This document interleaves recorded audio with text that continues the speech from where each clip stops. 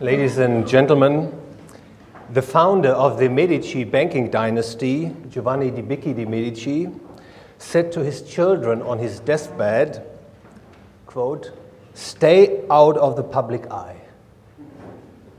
His words certainly beg the question, what do bankers know about money and banking? And to develop a meaningful answer to this question in the Austrian economic tradition, I have to start right at the beginning, and that is with the process of civilization. It denotes the development through which man substitutes the state of division of labor and specialization, that is peaceful and productive cooperation, for the state of subsistence, that is violent hand-to-mouth existence. In his magnum opus, Human Action, Ludwig Mises put forward a praxeological explanation of the process of civilization, making us understand the course of social evolution. To Mises, two factors are at the heart of the process of civilization. First, there must be an inequality of wants and skills among people. This is a necessary condition for making people seeking cooperation. Second, man must recognize that higher productivity is possible through a division of labor. Mises thus assumes a minimum intelligence among human beings and the willingness to adhere to this intelligence in practical life. Once people engage in the division of labor and specialization, the need for interpersonal exchange arises. The primitive form of this exchange is bartering. A barter economy has its limitations, though. For instance, it makes people's exchange opportunities dependent on a double coincidence of wants. Assuming a minimum intelligence, people will realize that using an indirect means of exchange is economically beneficial. Using an indirect means of exchange increases the opportunities for exchange, as the double coincidence of wants is no longer a requisite for making trading possible. The indirect means of exchange that becomes universally accepted becomes money. In Principles of Economics, Karl Menger theorizes that money emerges spontaneously out of the free market activities, and that free market money emerges out of a commodity such as precious metals, gold, silver. Mises later showed with his regression theorem that this must indeed be so for praxeological reasons. Money must have emerged out of a free market, and it must have emerged out of a commodity. Money is an economic good like any other. As such, it will be economized like any other good. This means that people will demand more convenient ways for holding and exchanging their money proper. What is more, an inequality of wants among money holders implies savers, that are those who hold excess money balances, and investors, that are those who demand money in excess of their actual holdings. It is against this backdrop that two kinds of money businesses would emerge in a free market: deposit banking or money warehousing, and loan or credit banking. Deposit banking offers holders of money proper custodian, safeguarding, and settlement services. For instance, holders of money proper can deposit their commodity money with a deposit bank against a money certificate in the form of a banknote or a sight deposit. Credit banks would refinance themselves by obtaining genuine savings, that is, issuing interest-bearing bonds. Savers will exchange their savings in the form of money proper against such bonds, thereby earning a yield. The market interest rates will thus be determined by the supply of and demand for money proper. And so the market equilibrium interest rate will reflect the societal time preference rate. In other words, in a free market, there will be quite naturally a profession which may be called banker. Some bankers will work in the money warehousing business or deposit banking, others in credit banking. To be sure, in a free market, deposit banking and credit institutions will represent legally separate entities. And so we would have the deposit banker on the one hand and the credit banker on the other hand. At this juncture, we should remind ourselves that in a free market there are only three ways of acquiring property. That is, in a non-aggressive way: homesteading, production, and voluntary contracting. In reality, however, things may be somewhat different. Franz Oppenheimer pointed out that, quote, "There are two fundamentally opposed means whereby man, requiring sustenance, is impelled to obtain the necessary means for satisfying his desires. These are work and robbery, one's own labor and the forcible appropriation of the labor of others," quote ends. The logic of human action tells us that there is, in fact, there must be for the individual an economic incentive to aggress against other people's property. Two interrelated praxeological insights explain this.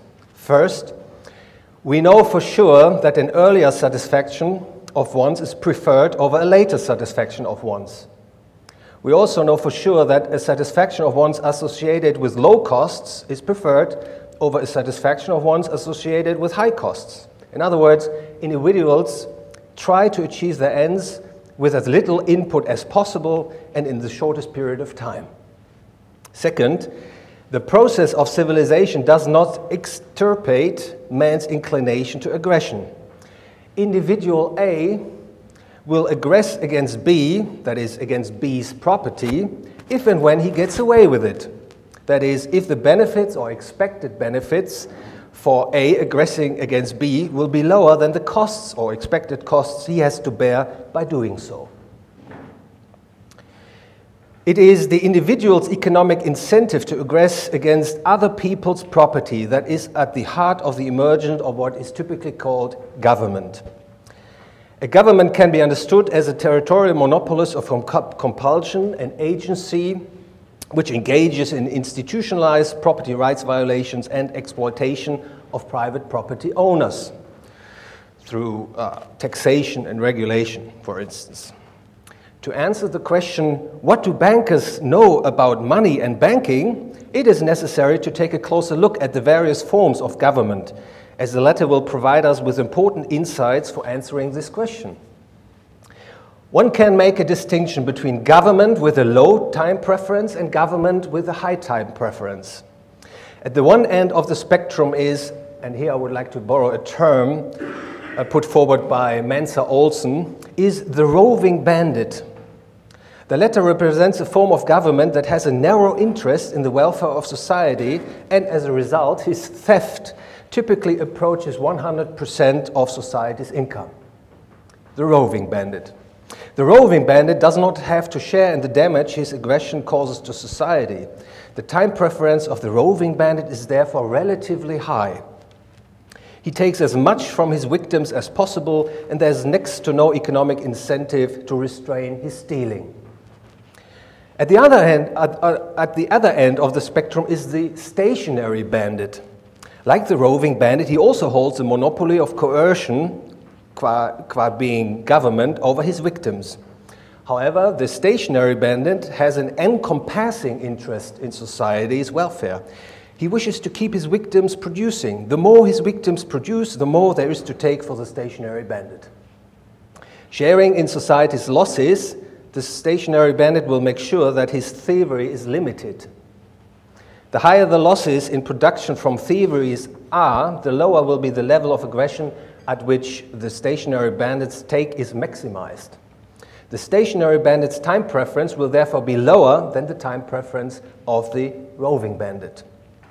Taking a closer look at the stationary bandit, one can make a distinction between private ownership of government, feudalism, monarchy, and public ownership of government, democratic republicanism, for instance. The caretaker of a privately held government maximizes the present value of total income, which results from expropriating the property of the ruled. A monarch, for instance, holds a monopoly of expropriation over his victims, and his time preference will be, due to his encompassing interest, relatively low. In contrast, the caretaker of publicly owned government will maximize his current income. His time preference will be therefore relatively high. Public ownership of government means majority voting. The majority of the people decides about who will serve as a temporary caretaker of public ownership of government. The average voter will support those politicians who are expected, rightly or wrongly, to improve the voter's economic situation. a voter has every incentive to act in this way, irrespective of the fact that the income he may obtain in this way results from expropriating fellow citizens. The caretaker of public ownership of government, in turn, has an incentive to secure the majority of the voters. He will favor policies of expropriating, and increasingly so, the typically few high-income producers to the benefit of the typically large group of less productive or non-productive people. The important insight is public ownership of government will lead to an ongoing erosion of the encompassing interest of the majority of the people in the market income of society.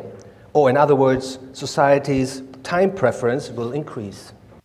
The rise in society's time preference is a central insight for explaining the emergence of fraudulent banking, or the fraudulent banker, for that matter, which is epitomized by a pure fiat money regime. We know that the caretakers of public ownership of government wish to expropriate resources from the public at large. This can be done most conveniently by, first, obtaining control over money production, second, replacing commodity money through fiat money, and three, producing money through credit expansion. The banking industry and the bankers are therefore a natural ally for government thievery. Government and bankers are in cahoots. Thanks, Michael, for the expression. For logical reasons, those in government and the bankers will collude for establishing a pure fiat money system. Bankers realize that they would earn additional revenue if and when they are allowed to issue new money balances through credit expansion, or ex nihilo. That is, making loans beyond the amount of money proper they hold. They understand that fractional reserve banking is a fairly profitable undertaking, and so the deposit as well as the loan banker will be in favor of merging deposit and credit banking. The temporary caretakers of public ownership of government are very much in favor of fractional reserve banking. Being the first receiver of the new money, government can expropriate resources from the owners of things. And having monopolized law, government will declare fractional reserve banking legal. Engaging in fractional reserve banking, however, is risky for the banker. He knows that if and when his counterfeiting is detected, a bank run will ensue, would be forced out of business, or something even worse might happen to him. For government, bank failures are fairly undesirable. It would bring political and economic problems, and defaulting banks, first and foremost, endanger access to credit and money on easy terms. Government will therefore, greatly supported by the bankers, set up a central bank, thereby greatly encouraging all banks to inflate the quantity of money in a combined effort. Even with a central bank in place, however, the risk of a bank run is not entirely limited. What is needed is that the central bank holds the money production monopoly. This is why sooner or later commodity money will be replaced by irredeemable paper or fiat money. To this end, government will make it legal for bankers to suspend the redeemability of outstanding money, substitute money proper. One may wonder, how do government and bankers get with this? That is, fraudulently extracting resources from producers and contractors via issuing inflationary money. Is it a lack of knowledge on the part of those who are on the losing end of the counterfeiting regime? Or are the costs of revolting against a pure fiat money regime prohibitively high from the viewpoint of the individual? An economically reasonable, that is praxeological, answer to can be found with what I call collective corruption. Collective corruption means that individuals, once government intervenes in society's monetary affairs, will increasingly develop a disposition for violating other people's property. By taking advantage of government coercion, an individual can reap the benefits from aggression against the property of others, while he has to bear only a fraction of the damage his action does to society as a whole. He has every incentive to act in this way. He would have to bear the losses of whatever opportunity for violating others' private property he passes up. A pure fiat money system will lead to collective corruption on a grand scale. As is well known, government can secure its support simply by letting the public or parts of it share in the enjoyment of the receipts fraudulently extracted from natural owners of things. For instance, government will offer reasonably paid jobs, in particular for the intellectuals and the second-hand dealer of ideas. It will also provide firms with public contracts, such as, for instance, for construction and building projects. And with growing government handouts, a growing number of people and businesses will become economically and socially dependent on the continuation or even further expansion of government activity. Quite naturally, resistance against a further expansion of government and the fiat money regime, which necessarily means further violations of individual property rights, will decline. Clearly, bankers play an important role in spreading collective corruption. It may suffice here to say that a growing number of people will start investing their lifetime savings into fiat money-denominated deposits and bonds. Sooner or later, people will develop a great interest in supporting government policy and upholding the fiat money regime by whatever means are deemed necessary. Where do these insights lead us to? In the remainder of my talk, I will argue that collective corruption, once it has become sufficiently widespread, will lead to hyperinflation, by which I mean an accelerating increase in the quantity of fiat money, leading to an erosion or even a total destruction of the purchasing power of fiat money.